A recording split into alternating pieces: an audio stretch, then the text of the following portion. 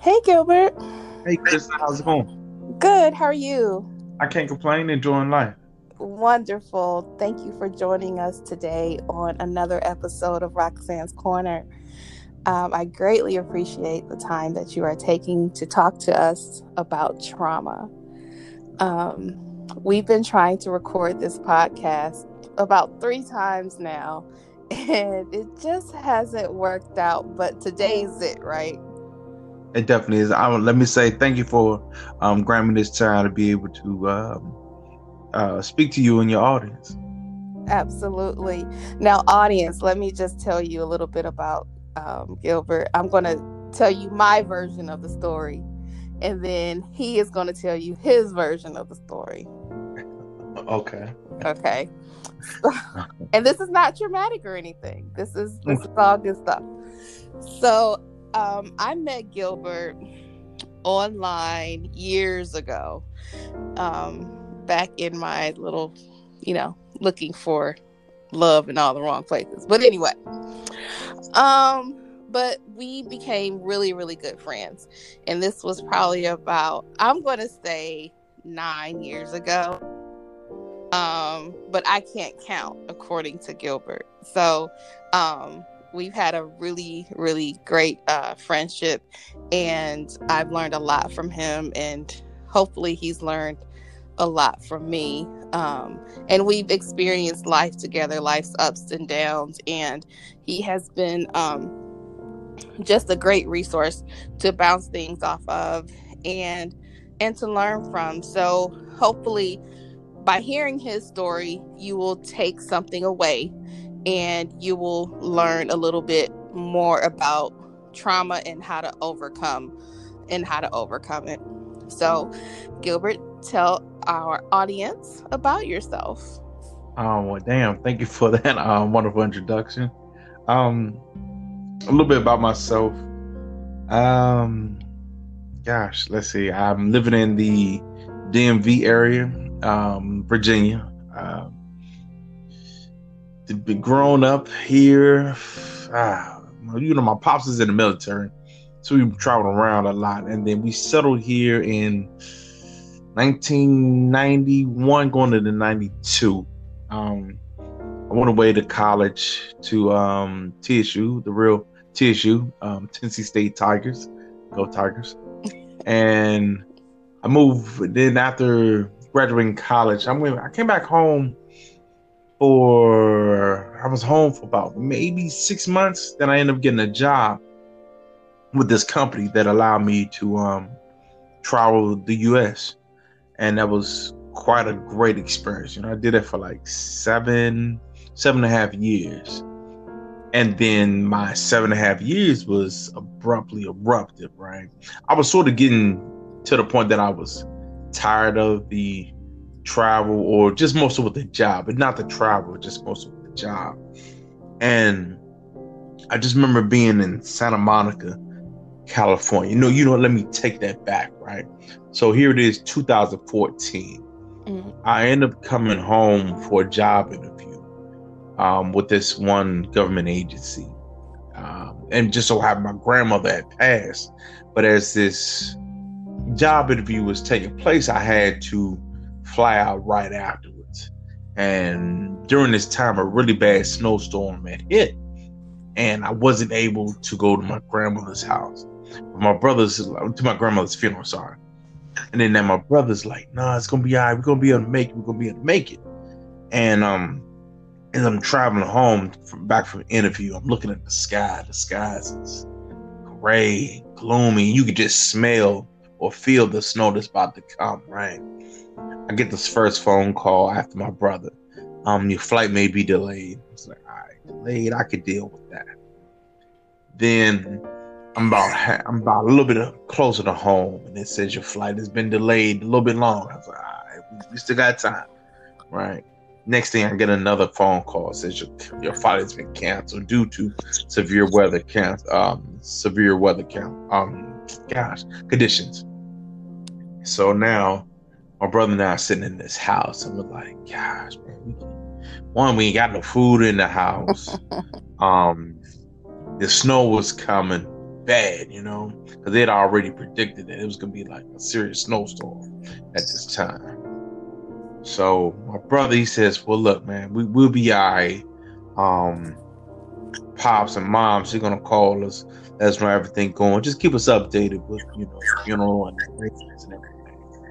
But it's nothing like saying your final goodbyes to your grandmother. Right.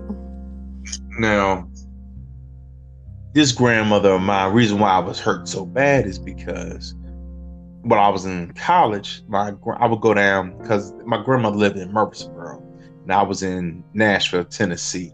So that's anywhere from between a 30 to 45-minute drive if you drive, right? Mm-hmm. For many of my years of college, I didn't drive. I used to take the good, trusty Greyhound. Gosh, those Greyhounds just seemed to take forever, because it just seemed like it was a 2-hour, 3-hour bus ride to a place that was only 30, 40 minutes away, everywhere.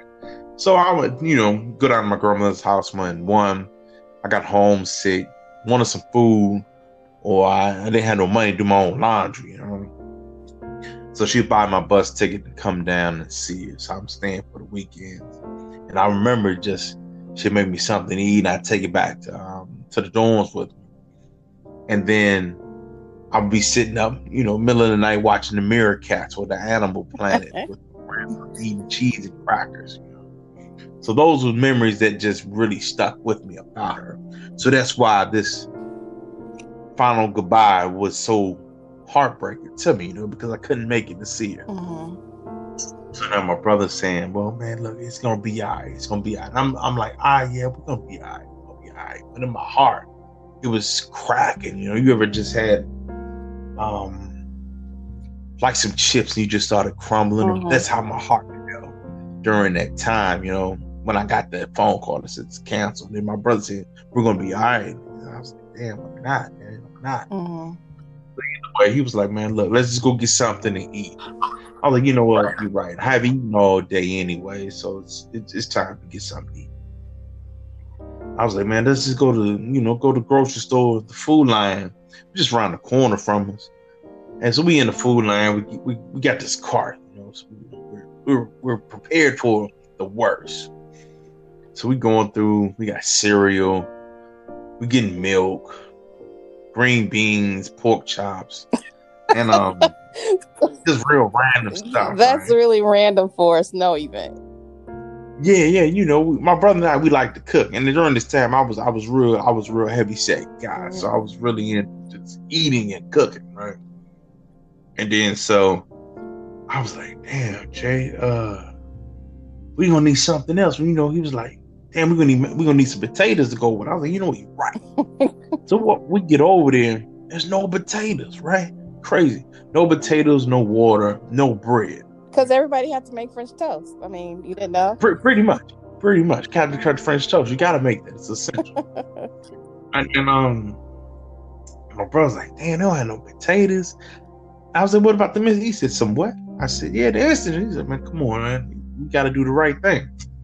Then he just get this brilliant idea, right? He was like, man, this is really not gonna snow like that. This is just propaganda. I'm like, Jay, you didn't see that sky? You didn't smell and feel that air feel like some snow about to come? Just propaganda. All right, well, what's your idea that you propose that we do? Man, how about we just go to Popeyes? We just get something to eat and we can be good. We can always come out later on tomorrow. I had that feeling like this isn't going to be the best idea. Right? So, I was like, you know what? Let's do it. So tell the audience. Okay, so what's the age difference between you and Jay? Okay, so Jay and I, we like 2 years and maybe a few months, but we're really, really close. That's my best friend, my bestie, my best friend. But you're the oldest. Yeah, I'm the oldest, but I don't look the oldest. I'm shorter than him too, right? Okay. So when we go out and they see us, they be like, so what you got going for your younger brother? My brother, like 1 year we went out for my birthday, right? And sorry, I'm getting sidetracked. It's okay. Go ahead and tell the story. Yeah, you can see how all this incorporates what I'm saying, that we're like best friends. So we go out for some wings 1 year on my birthday. And then my brother and his man, they clowning, right? Because they're saying, like, man, you don't even look your age. And I'm like, man, I look my age, I feel my age and everything, right? So he said, you know what? I'm going to show you what other people think about you. I was like, come on, all right, let's do it. And he said, I bet you $20. I was like, you know what? Up the bet 100. He was like, bet, we can do this. So he said, what? The way right walked by, right? She said, how old do you think he is? She looked at me. I looked at her. About 23. He's like, okay, thank you. So another waitress walked by. He asked that again. And she said, well, 25. Then our waiter comes by. Our waiter, but these were other two random waiters that walked by us, right? And he said, look, this is the third one, Gil. We're going to see. She said about 23, 24. And then she said, you hold up. My other friends, they was telling me you kept asking them, so I'm going to bring them over. So they all came over. And he said, so how old do you... he said, I'm going to tell you how old he really is. And at this time, I think I was like maybe 36. Mm-hmm. And he said, you know, he's 36 years old. One chick hollered out, so your ass look like Benjamin Button. I said, oh, you got jokes today, right? So reluctantly, I had to give up my own birthday money because I lost the bet, thinking that I looked my age, right? So, you know, we do random clown stuff like that. And yeah, this is just my best friend. Really much my best friend. And so the reason I brought that up is because you let him punk you to go to Popeyes instead of doing the right thing and going to the grocery store. But see, it's like this, right? We play off each other, like we bounce ideas, and it may sound good at the time because I was like, man, just get some instant potatoes. We can be done with it. It's like, come on, dude, we're gonna make homemade pork chops and green beans. No, we're not gonna do that, man. Come on, we don't have potatoes. We don't feel like driving to another store. Let's just get some chicken and we can be done with it. Right? I'm just like, man, you know what? He right. Because what good is having homemade food if you're gonna substitute like mashed potatoes? You know you cannot substitute some good ass homemade mashed potatoes for some instant mashed potatoes, right? I was like, you know what? You're right. So therefore go ahead. That random moment of just saying, hey, look, why not do pork chops? Let's just do something else, you know? But I had the better judgment. But like I said, you know, my heart was broken. Yeah, so I really wasn't in the That's where I was going with that. You know, when you go through a traumatic experience, our decision making isn't quite the smartest. Exactly. Okay. I totally agree. Okay. So that's why I gave you that story. And I appreciate you for really clarifying that. Yeah. That's very interesting because while you were speaking, I pulled up the definition of trauma. And the definition of trauma is a deeply distressing or disturbing experience. So during that time, your grandmother passes, you can't travel to the service, you're stuck at home in snow, and you're about to eat a meal that you really don't want. Exactly. So all of these things led to a bad decision. Not a bad decision, but not a wise decision that you would typically make during a snowstorm. Exactly. Okay. So the bad decision gets even worse. Right? So like I said, my brother and I, we were really heavy set guys at this time. So he was like, man, look, we're going to go to Popeyes. We get the food. So he's like, man, look, we're just going to get a 2-piece. I mean, we're going to get an 8-piece. I think like 4 biscuits and 2 or 3 sides. Yeah, like 3 sides. So we get home. We knock it out. Maybe like 2 pieces left. No sides. You know them dry ass biscuits from Popeyes. This is like 2 of those. But listen, those biscuits, Okay, they can be. They are good. No, I'm not taking nothing from them, but you got to make sure you have some lubricant or something to wash that down. Not lubricant. Yes. One, you got to make sure your throat is already moisturized for the easy ride down, and then something to actually push it all the way down, like crunchy. You need something else. So yeah, 2 biscuits left. Go ahead. 2 biscuits left. I don't think my throat could have handled that. I was just getting a little much, right? So now, that's all that's left, right? So then we sit in the house, we happen to go to sleep, and we woke up, and the snow's come down so hard that it sounds like rain. I was like, oh damn, it's raining. They canceled everything because it's raining. My brother said, see, I told you it was never propaganda. Mm-hmm. Like, okay, cool. I'm with this. So then I'm looking out the window. I'm like, Jay, that's not rain. Oh, that's snow. And at the time we went to sleep for maybe about an hour, 2 hours. It was already at this time at least like a foot. So I was like, damn, Jay.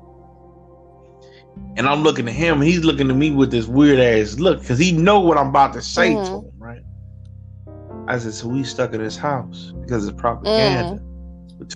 Chicken between us and 2 dry ass.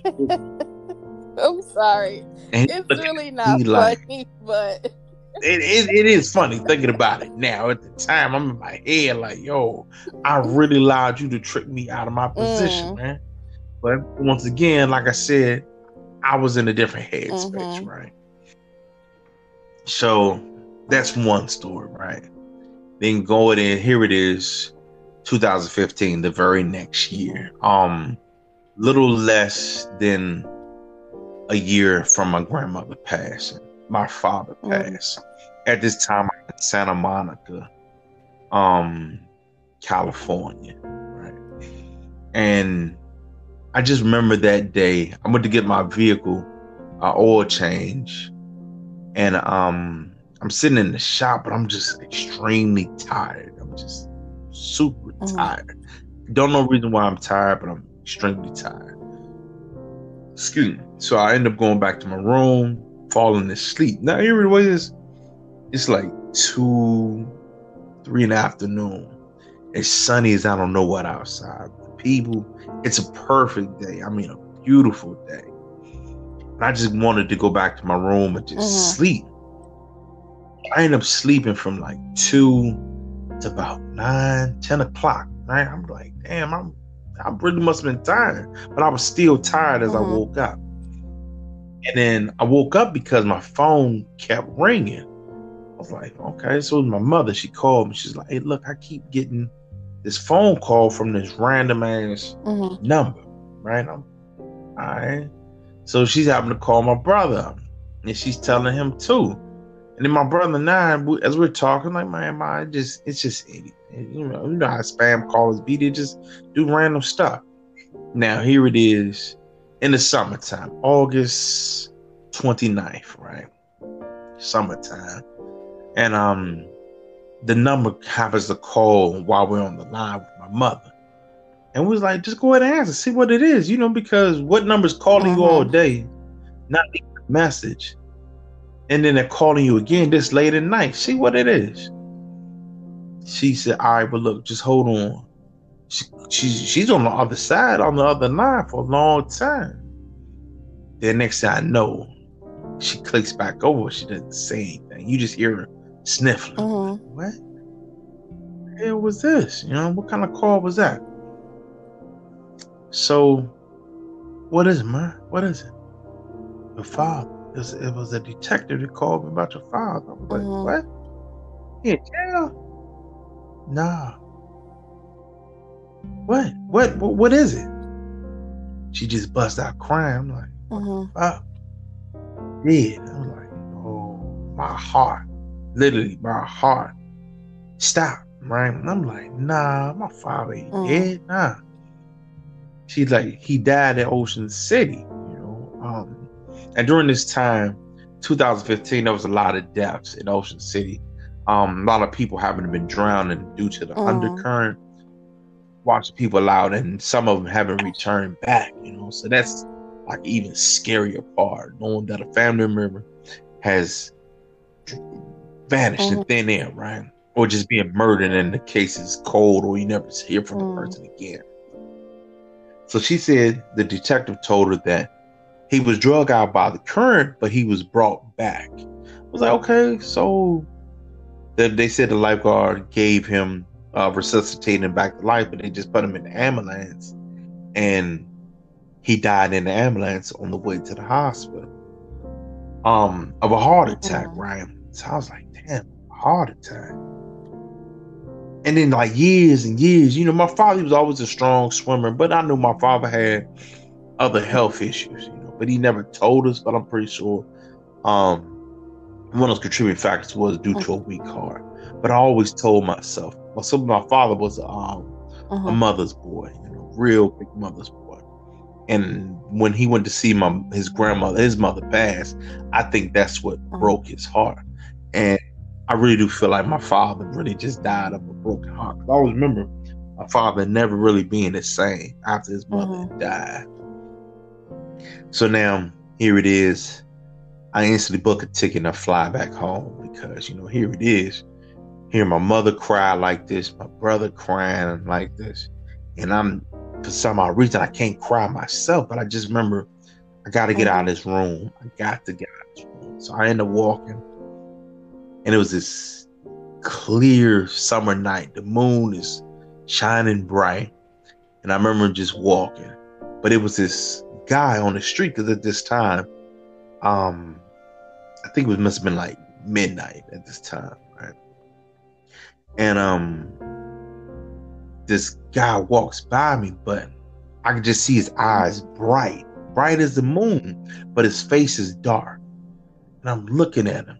And he looks at me, and we had like this slow moment of gazing each other's eyes, and he walks off.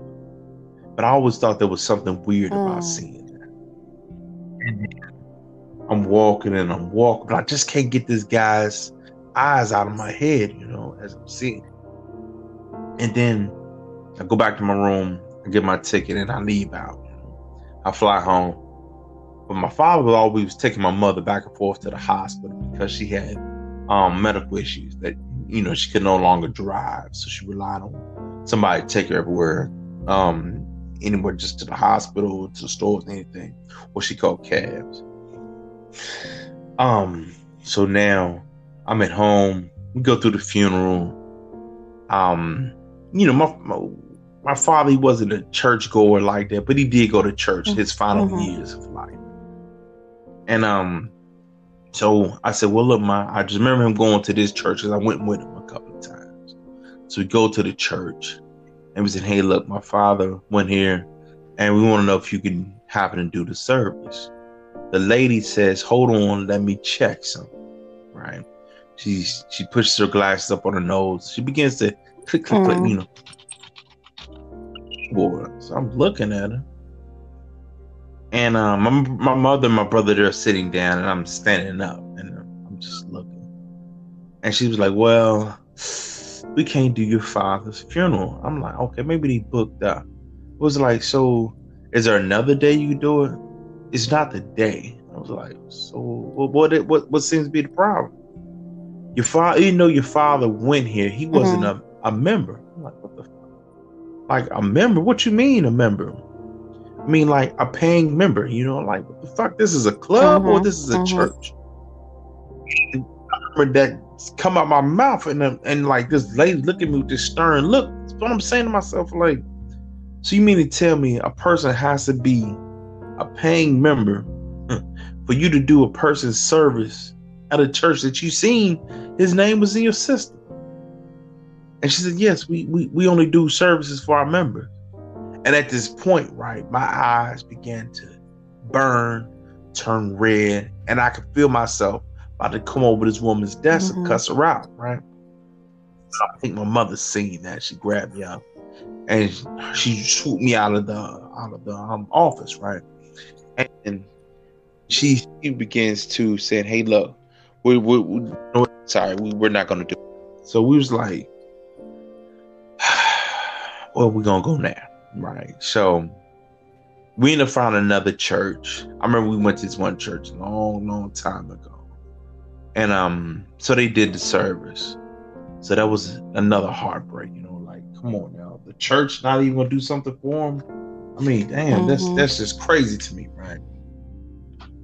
So now here it is. We going on, and go to my father's funeral. I just remember never crying at my father's funeral, which is super odd, But I feel as though my father taught us everything he could teach us as men growing up. So it wasn't a bad feeling of my father lost. It was just that, damn, I had so many questions that I could ask, but I can't ask, or I need clarification on certain things that you have said to me or taught me in the past, that as a young man, I don't have full understanding of it as a much older man now. So that always bothered me. And so now here it is. My mother's appointments are coming up, like, hey, look, can you take me here? Right. My mother had seizures in the past. Because I remember she passed out in the parking lot. They said she had a grandma seizure. I was like, damn, how you have that? And then, so now here it is. We're going back and forth to the doctor because they're saying she's having seizures in her sleep. I'm like, in your sleep? What? And so many tests have revealed that she's having bunches or multiple seizures. And I'm like, so what is bunches? Define this number, or give me a number when you say bunches. He was like, I can't, because it's just that many. I was like, what the fuck? I mean, that many? He was like, it is, because there's no, because 1 minute there may be 5 within like a 2-minute span that she had 5 seizures within this short period of time. But you think about a 6-hour span of sleep, so she's having multiple seizures during this time. And I remember just saying, so we got to figure out what's going on, because we just don't know, because it may be one day that she'll wake up and she's dead. Now already, like, fuck, I'm losing another parent. No, we need to get to the bottom. So, so before you go into trying to research your mom's seizures, what was it like for you to transition from experiencing trauma with your dad's sudden passing to trying to deal with services with an uncompassionate church, which is a whole other topic that can cause trauma, to now trying to figure out another traumatic experience with your mom, as in consistent seizures? What was that transition like? Did you go for counseling? Did you take time off? Like, how do you deal with that? Because it's, as a people, we don't take care of ourselves. So how did you take care of yourself mentally?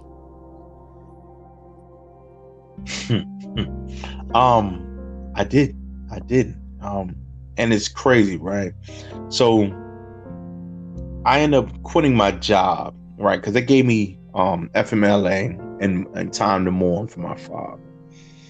And I remember they called me up like, hey, look, Gil, can you come back to work?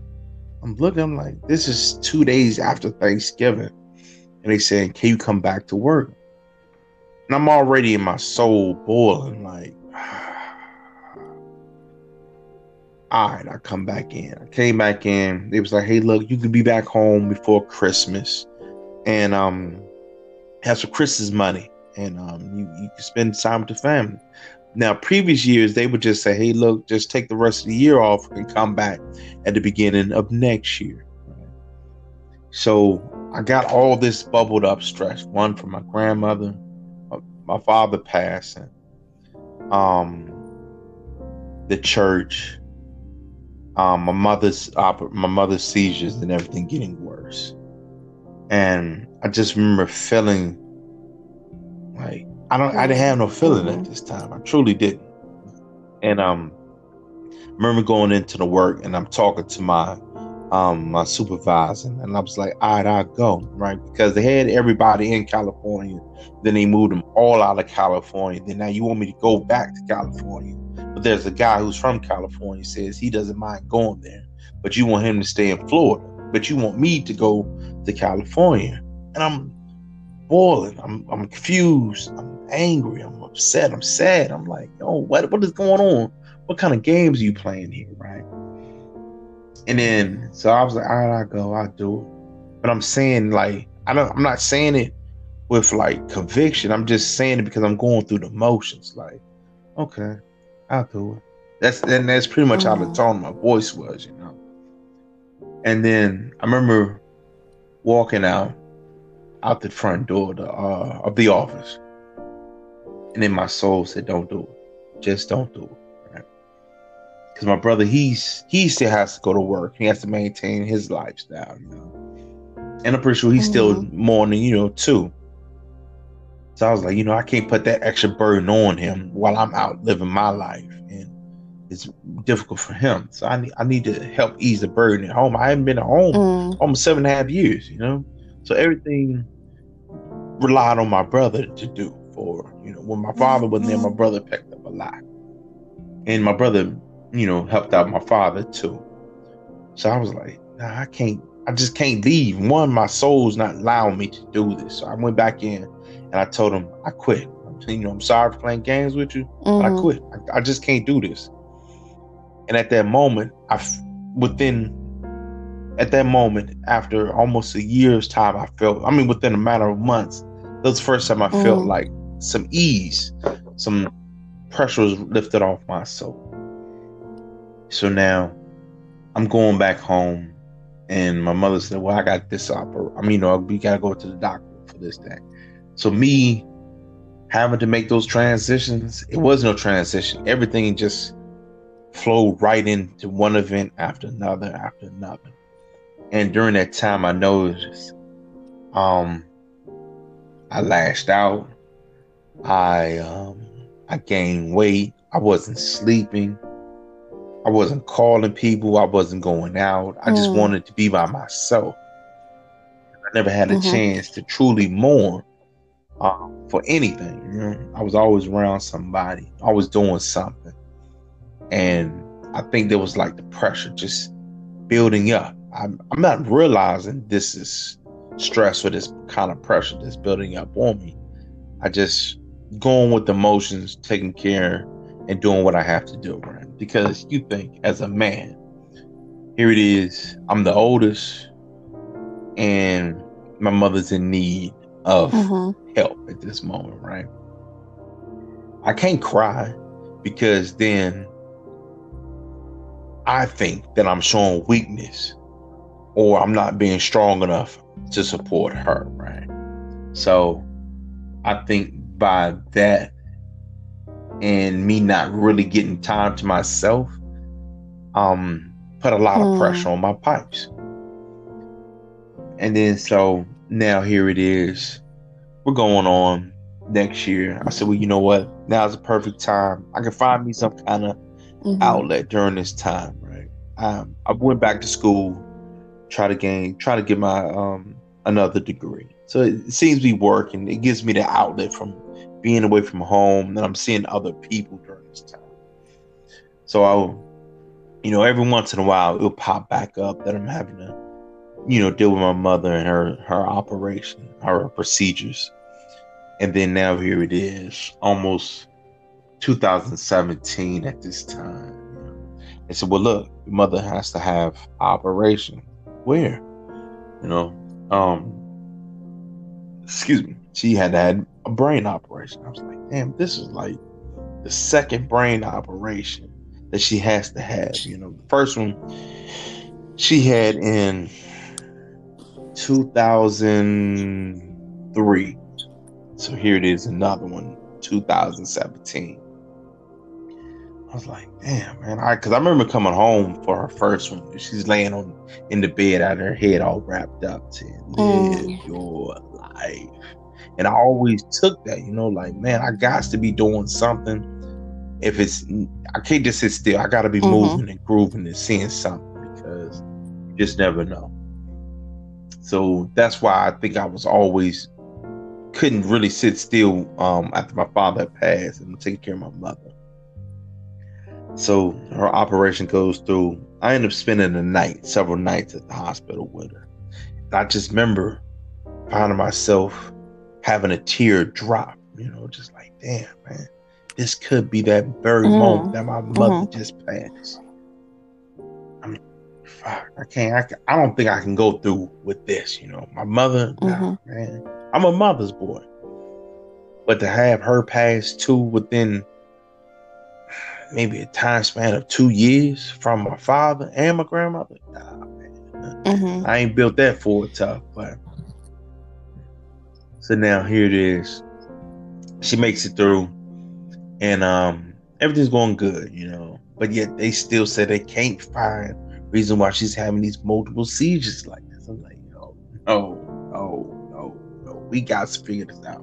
So I find myself endless nights up studying what's going on with seizures, how are seizures cause, whatever, anything I think of, I'm researching it. And I'm losing sleep myself. So once again, more pressure's being added on me. Not to mention, I'm gaining more weight. And I think at this time, I'm about 320, 330. I'm only like 5'10". And I think my average weight always been around about 220, but I've been pretty muscular and athletic during those times, right? But it just seemed like stress really just got the best of me. So when I said I was a bigger guy when my brother and I went out to eat chicken, I think I was about maybe 270, 280. That was pretty heavy for me at that time. And now here it goes. I go from 270, 280 to like 330 in a matter of 2 years. Lot, yeah. I mean, yeah, it is, And I just remember one day, I happened to go use the bathroom, and I pissed blood. I'm like, what the hell is this? So I said, man, don't think nothing of it, right? The very next day, I'm pissing blood again, but it's a lot more in my urine this time. Like, you know what? I gotta go to the hospital, but I ain't tell nobody what was going on. So I ended up just getting in the car. Like, look, I'll be back. Drove myself to the hospital. Then the doctor said, I got to keep you. This, because I can't let you go out this hospital because I don't know if you may die. I'm like, what are you talking about? And she tells me your blood pressure is at the point that you may die. You very well might die if you get in that car, cause a bad accident. So I think my blood pressure at the time was like 215 over 200. You were gonna die. But yeah, I was. But see, that was because all of this stress and me not taking care of myself has just built up, and I'm not realizing what depression and stress is, because I'm just holding it all in, trying to be strong for somebody else. So they got me in the hospital, and then I can just hear my phone just blowing up, because here it is. I went to the hospital around about 1 PM. Here it is, almost 4 AM. My mother, she never checked on me, but she's been checking, like, oh, I know something. She, like a mother, old female, got those instincts. Yeah, she's just calling. So I was like, you know what? Hey, look, I don't have a charger. Can I borrow your charger? I asked a nurse that she gave me the charger. I called my mother, and I told her I'm in the hospital. And the same tone that she had when she got the phone call from my father, she had that with me when I talking to her, right? So my brother ended up bringing her to the hospital, and you could just see the terror in her eyes, thinking like, "Damn, I'm about to lose a son. I just lost my husband. Now I'm gonna lose my son." So I ended up getting over, changing my lifestyle a little bit. Lost a little weight, began exercise. But yet, I didn't lose that much weight. I think I only lost 10 pounds. But considering 10 pounds is a lot. Yeah. It is. But it seemed like it wasn't that much, considering my condition where I was. So now here it is, 2019, right? The doctors, they're actually going in and they're going for my mother's third surgery, which is you have to cut her head open and place the electrodes on her actual brain, and to see where the actual lack of spark connections in the brain is. Because if you ever think like your brain is like electric circuit, right? And it just going from one end to the boom, boom, boom, constant. But with a seizure, there's a blockage or it's a stop. So just imagine you going and then all of a sudden the spark cannot continue on the same path. So that's what you would consider like a seizure, right? They figured out where it was, and they went in and then they placed those electrodes. They had to be on her head for like 2 weeks. And they figured out where it was. The doctor came back in. So now here it is, going into her fourth surgery, right? Because they actually had to go in and open her skull up and cut that portion out. So that's like a fourth operation now. The doctor said this likelihood have increased her chances of not having as many seizures, right? Which is good, real good. Because the previous doctor, she just wanted to say, we're going to send you over to NIH and do sleep studies, real random shit. She was just super timid. I'm pretty sure she was smart in her class, but she was super timid in regards to doing this. Me, I'm super protective of my family, right? And I'm really in her face like, what do you mean you're going to do sleep studies?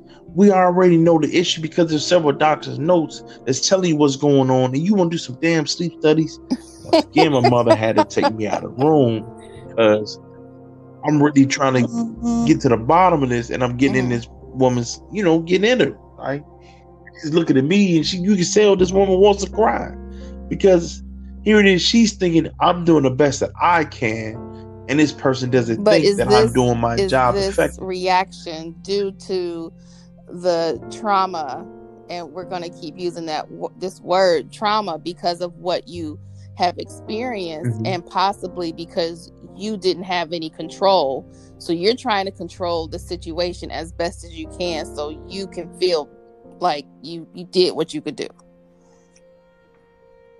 Yeah, as a man, you feel like you want to protect and provide for your woman or for the weak, right? And fear.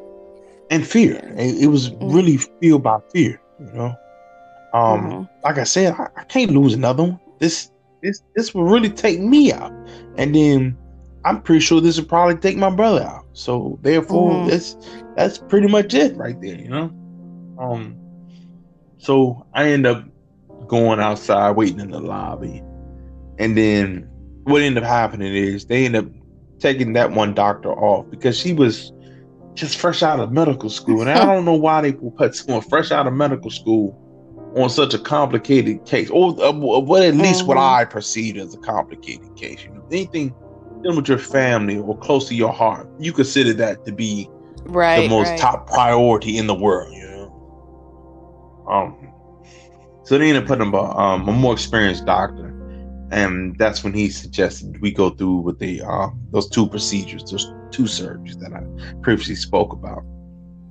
So now my mother, she's a lot better as far as in her strokes. She doesn't have as many.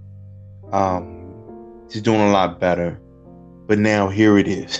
Fast forward. Um, she's retired now, and she's having breast cancer. So, I'm just, man, what else is next?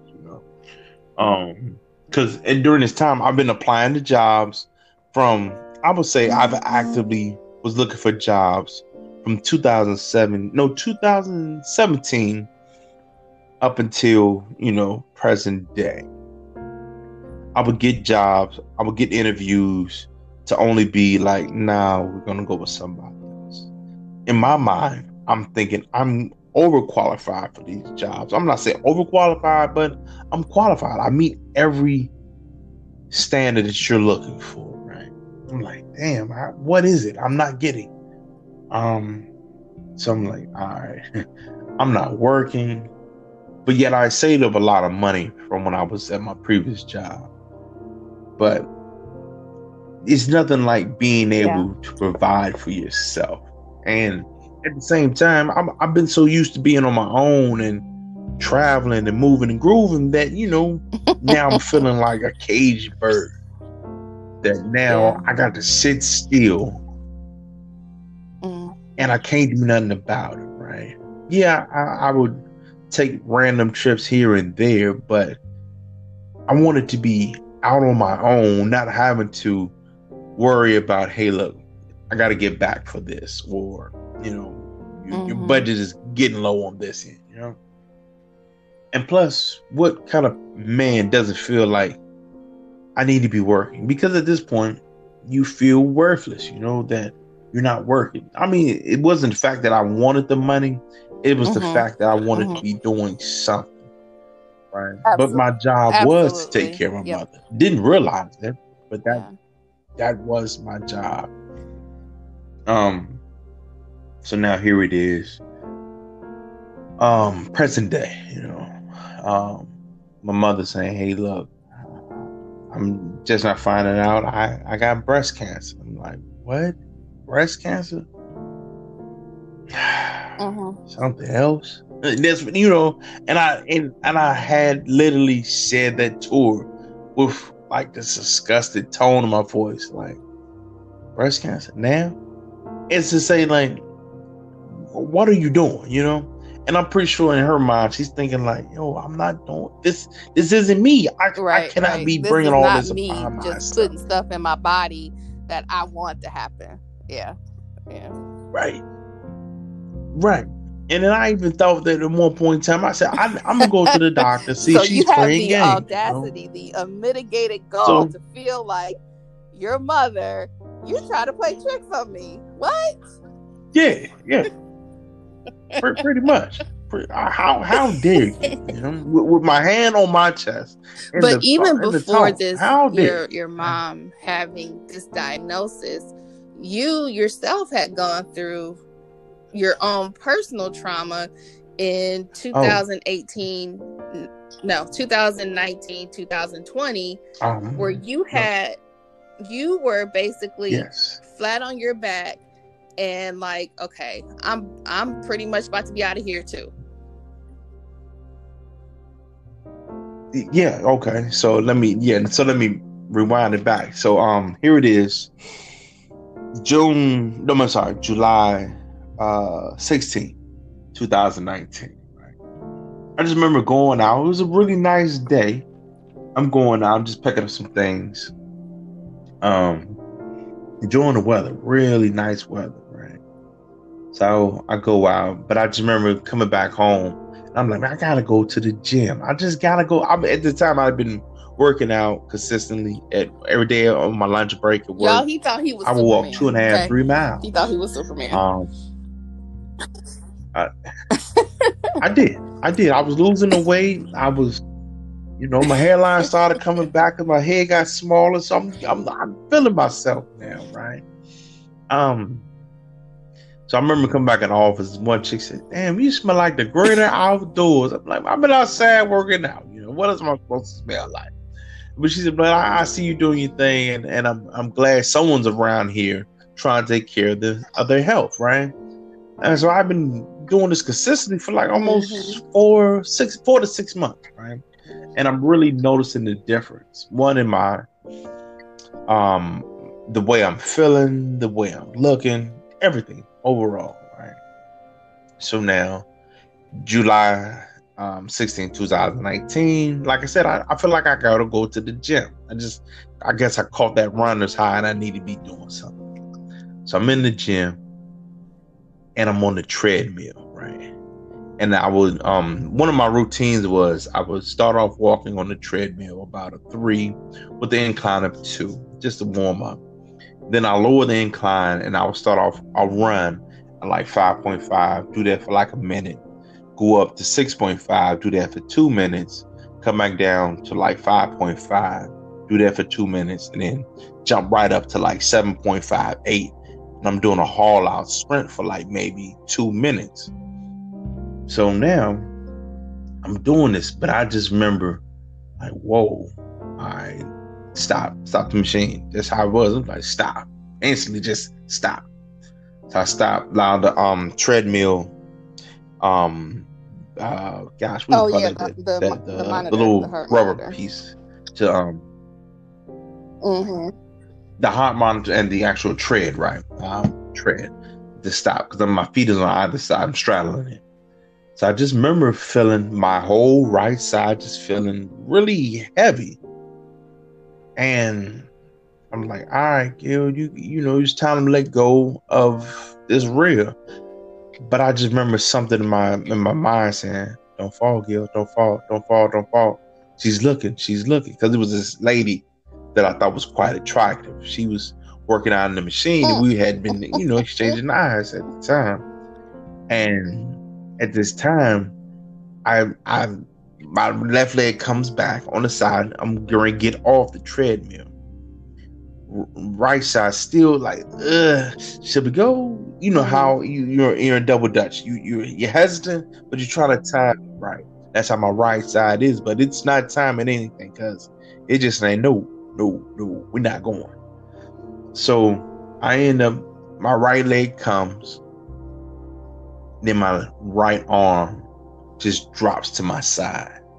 Boom. And as my right arm hits the side, I'm falling too on this treadmill. How I fell on my butt but not face forward, I don't know. I do not know. And I remember where the treadmill was, it was right outside of the attendance, the check-in area, right? So the guy seen me, just ran over like, you all right? You all right? I'm saying I'm all right. And I just remember the guy's face looking at me like, what? Then another guy comes over and he said, he having a stroke. But I'm saying, I'm all right. And the guy, he's looking, I can't understand what you're saying. But like I said, in my mind, I sound like I'm all right. Ambulance come, pick me up. They're asking me, you know, doing a little check. Asked me to say my name.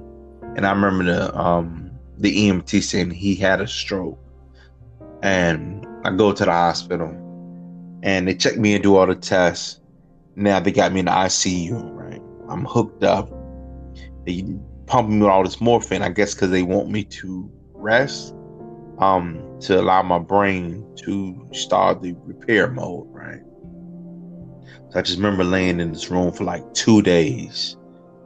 I'm knocked out. You know, all I remember is nurses coming in, bathing me, but I'm knocked out because I'm pumping morphine. And they said, hey, look, you got any family members? And I don't know how I can formulate my words, but I was able to talk enough for them to be able to call my mother, right? And they called her and she's talking to me and she's like,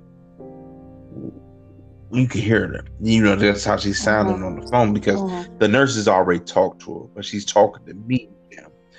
You just hear her tone of the voice just crackling because she's trying to hold back tears because one, she can't get to me. My brother's out of town, so she's getting the news that her son is down in the hospital for the second time, and I'm helpless because I can't get to this individual. And I can't understand what he's saying.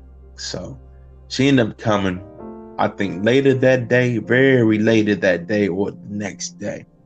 So she come, and I just remember my mother just crying, I mean, bawling, you know, because now it's like the second time she see me in the hospital, but I'm worse off this time than I was the first time that she see me in the hospital. So I'm there for like 2 weeks. My brother ended up coming back home, and I just remember I couldn't walk. I couldn't even lift my right hand, and I'm right sided dominant, right? So now I'm gonna have to rely on using my left side of my body. Now here it is. I'm having to use the bathroom. I'm relying on a total stranger to take me to the bathroom. One, to urinate, or two, defecate, right?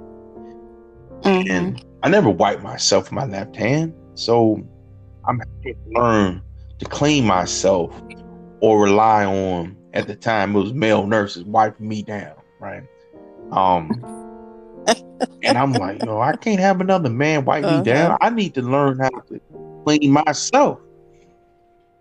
And it was a very messy learning process, right? Because I didn't really clean myself properly, and I still had to end up having a man come in and clean me.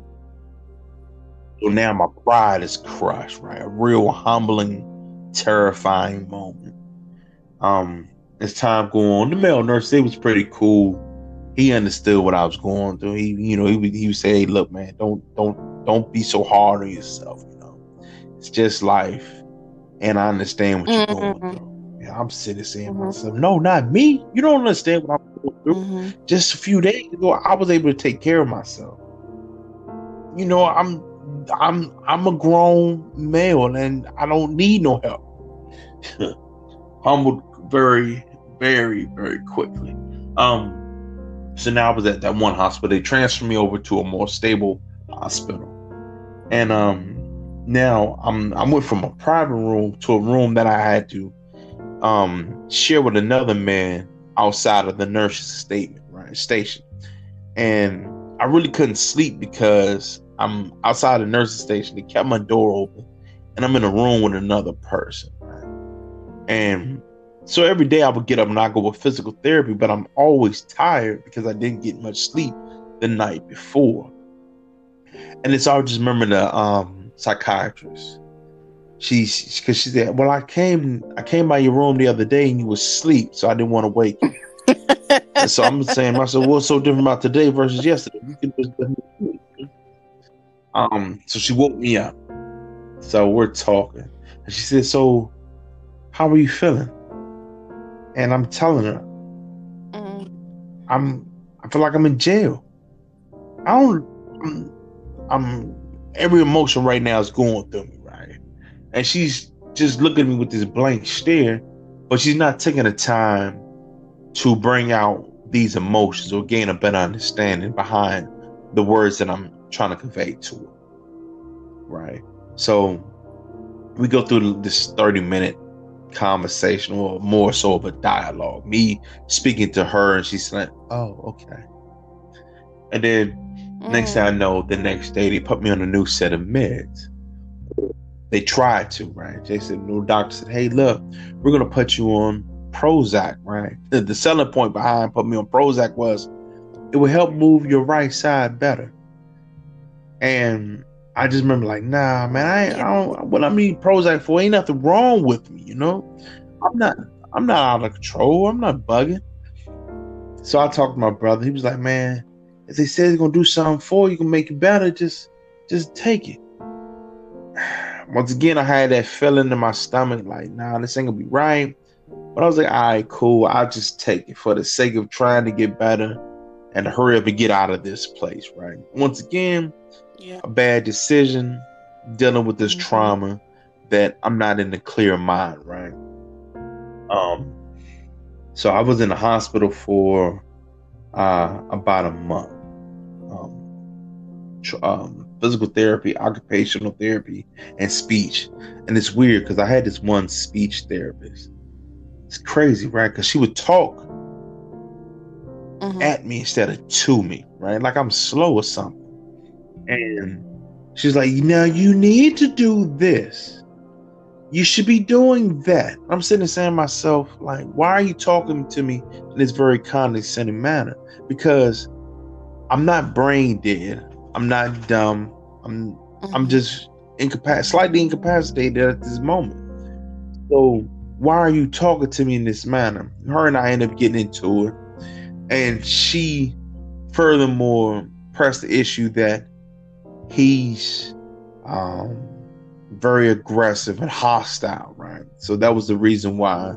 That was a whole nother reason why they put me on the damn Prozac, because I was misunderstood. No one truly took the time out to understand my feelings, right? And then you're talking down to me as if I don't know or I cannot comprehend what's going on around me. So I ended up taking that Prozac. Later on, as I come back to it, that's when I realized they only put me on it because they thought I was going to do something or lash out in a rational manner, right? So I ended up getting out of the hospital, not needing speech therapy any longer. So that actually worked out. So they ended up putting me with another speech therapist, and he was really good. And he even just like, well, I don't even know why they even put you in therapy, because my speech had began to improve during this time. But another part of me being a man, very prideful, my manly parts wasn't getting up, right? So now I'm thinking, because they said where the trauma happened on my brain, as a possibility that my genitalia may not work. Man. Damn. A prideful man, You know, I'm up here thinking, I don't have kids yet. You mean to tell me my man downstairs cannot get up any longer? And it's crazy, right?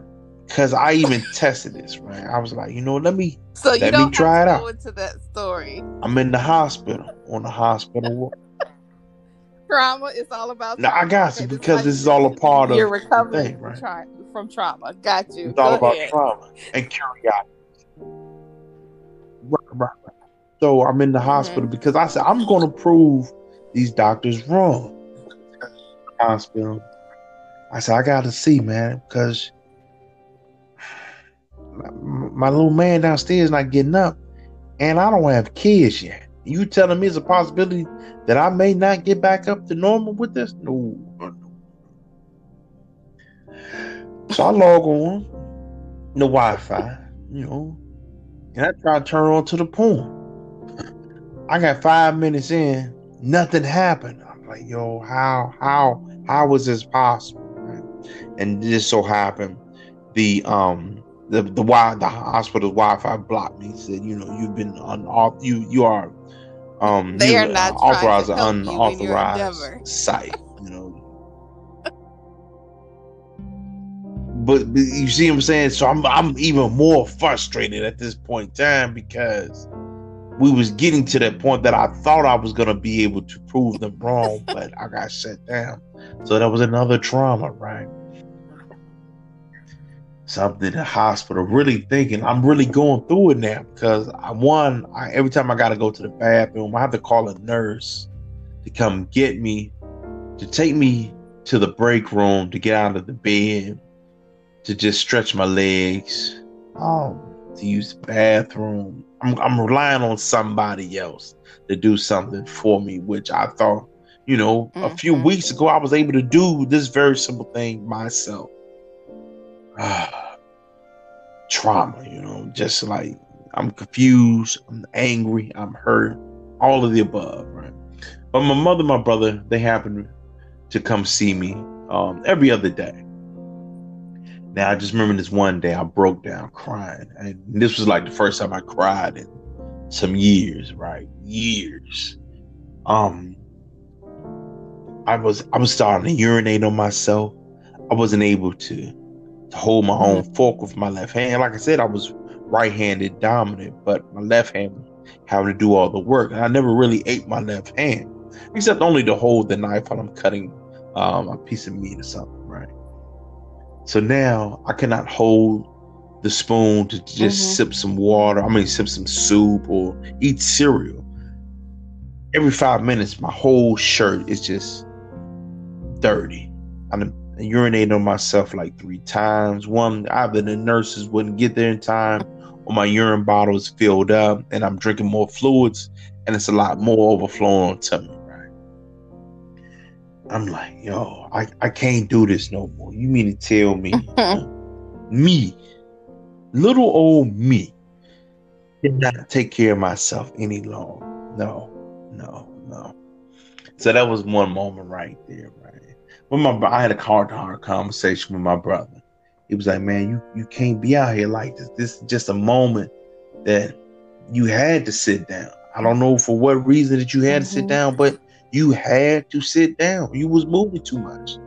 And I think that this was a moment that I had to myself. The only moment that I could say I truly had to myself without feeling like I had to take care of somebody else or be somebody's protector at some point in life, except my own protector, right?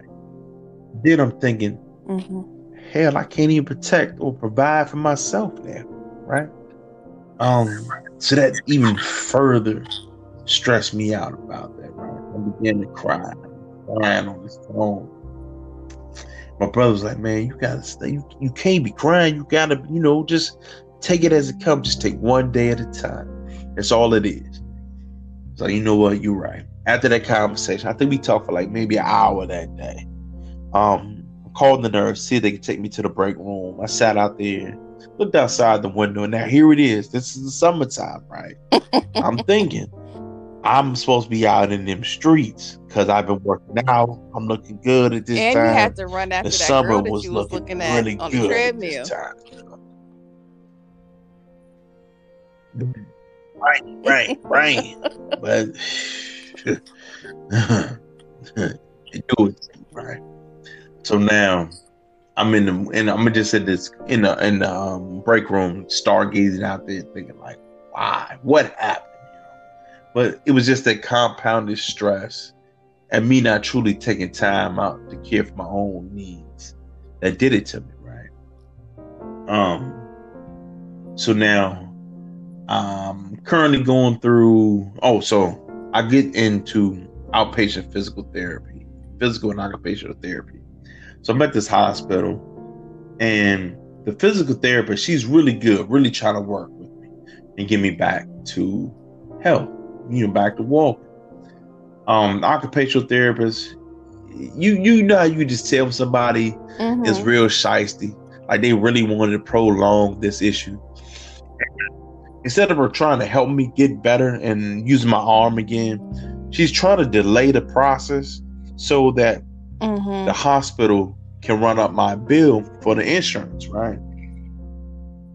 But luckily I had high blood pressure, and I'm now at this point, I'm catching on to her game, like 2 months into the situation, because my blood pressure be so high that they wouldn't work with me, right? And they said, well, your blood pressure is high, and if you feel like you're going to do physical activity, it's going to get even higher, running the risk of you having another stroke, and we can't have that. I'm like, all right, I understand. So how they tricked the game, they tricked the system was, they would send me to occupational therapy first, right? And they would allow me to do some the therapy wouldn't be as strenuous as it should have been. So it was just enough to say, hey, look, he did some therapy that's charged insurance for the full time that he's here. I'm catching on to it like 3 months, 2 to 3 months. I'm like, no, we're not going to keep doing this. Send me to physical therapy first. And if physical therapy can't do me, I don't want to see nobody, because you're not going to keep charging me the copay and then you're going to charge me insurance. That's not going to work out this time. So here it is. That didn't work out. I mean, it worked out in my favor, and ended up finding a new hospital, right? A new physical therapy to go to. But I'm working to get my blood pressure under control, because my blood pressure this time is just uncontrollable. I mean, I couldn't eat nothing. I mean, nothing at all. So I went to this nephrologist. He sort of got my blood pressure under control, but the medicine kept me in a very lethargic state that at this point I couldn't move. I didn't want to go nowhere. I was getting depressed again because I'm thinking about my situation, my mother's situation, how I couldn't help her, more or less help my own self, right? So I began to get real frail at this time. My right arm basically is non-movable. My right leg non-movable. Then I just said, you know what? Let me just stop taking this medicine, right? They put me in a new set of meds that I wasn't on versus when I was in the hospital on the inpatient therapy. So I noticed that when I didn't take that medicine, I wasn't in a lethargic state. So now I said, all right, cool. Let me start getting out. I can go to the LA Fitness. They had a pool. I can't truly work out, but at least in the water and get me cardio, and I can feel a little better. And I can begin, yes, silver sneakers. So I'm in there with all the silver sneakers at this time, working out. They all looking at me like, why aren't you working? This is like 9:30, 10 o'clock in the morning. You should be somewhere working, right? But they happened to see that I had a little gimp to me, So they was like, maybe something's up with him. Never asked me, but you could tell that they seen it. That ended up helping out a lot with dealing with what I was really going through, getting out of a funk and depression. And so exercise really helped during that time. Now here it is. COVID hits. Boom. Shuts everything down. So now physical therapy, I began to try to find physical therapists and said, well, we can't do nothing right now due to a lot of restrictions. Can't go to the pool. Oh my God. So now I started to feel like I'm getting weak again. So luckily I ended up finding a physical therapist about maybe 4 to 5 months later. And that's began to work out. Been still going to them, so it's progressing. Seeing a lot of improvements. Now, like I said, we fast forwarded to 2021. I think we're looking at 2020. My mother found out she had breast cancer in 2 weeks before Christmas. Before Christmas, right? But they said they're gonna start the actual chemo process around about first week of February. So we go for our first week, and she's going through all of the symptoms. Alopecia kicks in, hair's coming out, nails begin to change, whole body's changing because the chemos started to take effect. But my health is improving, so I'm able to feel a little bit better about myself and being able to take care of her. So that actually helps out a lot, being able to exercise and have a moment of self-pride and being able to continue on. I believe the mission that I was set out to do.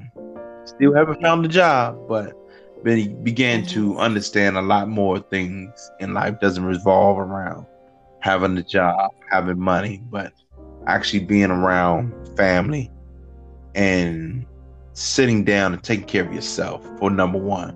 Because without yourself being taken care of, how can you take care of somebody else who's in need? Yes. That's why when you're on a plane, they say put on your oxygen mask first. That place on the next person. Even though starting in 2014 to 2021, that in summary, all of those traumatic experiences, they have taught you that you have to take care of yourself first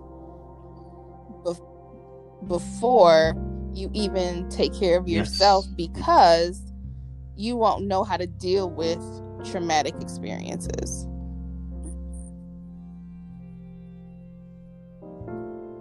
Yes. And not only that, but check on your friends. There was plenty of times that, Kristen got on me because it was days I would go dark. I just wouldn't talk. We wouldn't talk for maybe a month or two. Then all of a sudden I pop back like, hey, what's up? And she's looking at me like, where have you been? What's going on with you? At the time, and I've been like this person. I'm always this person that I have to understand my own issues before I can try to talk to somebody else about what's going on with me. Because how can you articulate something to somebody who's a total stranger or somebody who may know you, but they don't know you? How can I tell you that I'm hungry if I don't know what hunger is?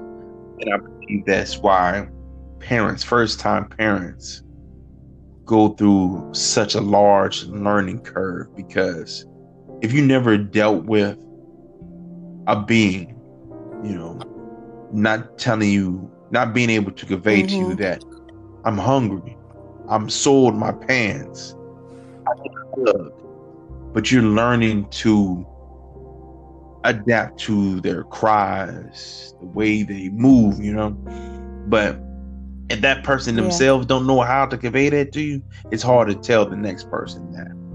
And that's why Kristen would get mad at me oftentimes, because I would go into the shell and just not speak to her, because I'm trying to figure out what's going on with me. And then we would talk, and then she was like, oh, okay, but don't do it again. All right, whatever. Go down the road, I do it again.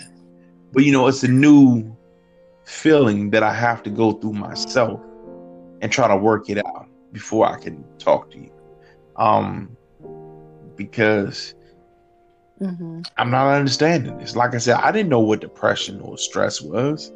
I just knew I was just going through it. I knew this changes, physical changes in my body, and some attitude or personality changes, but I never associated that with depression. Because what you often see in movies, I would say older movies, right, isn't a very good depiction of what depression or stress is. You just see a person who's walking around drinking, wanting to start a fight, but that's not everybody's issue. Not everybody copes with that depression and stress in that manner. So that's what happened with me. I learned to deal with it. But then it also caused me to go through some very serious issues for myself and put a strain on the friendship that lasted for, has been a very blooming and very stress-free and very enjoyable friendship that Kristen and I have had over the years. So she's definitely helped me out a lot. Yeah, and during the times that I allowed her to help. One thing I want to say is, and this is on a serious note, Gil has taken us over a span of years, but people tend to deal with trauma for a lifetime without getting the help that they need. So what I want to tell listeners is that it's very important that you surround yourself with people who love and care about you, and take advantage of a listening ear when you can or when you feel up to it. People aren't asking you questions just to be nosy, and if they are, those aren't the right people that you need in your circle. March is Mental Health Awareness Month, and it's very important, especially these days, because there's so much around us, that we take care of our mental state, because we don't want to be around here just our mental just cracking, and you just never know what you're going to do to the next person or do to yourself. So I just want to make sure that everyone knows that there are resources out there, even if it's your best friend or if it's a doctor or something, to help you through your challenges. So that's what I wanted to share with you today. Gil, as we close out, is there anything that you wanted to share? Anything else you wanted to share with Roxanne's Corner?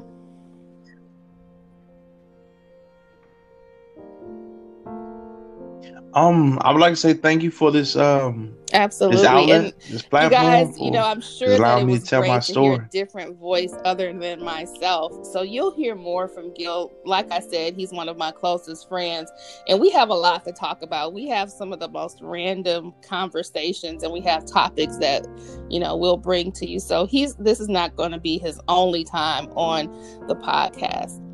So, with all of that being said, thank you for listening. And you can always reach out to me at Roxanne's Corner on all platforms.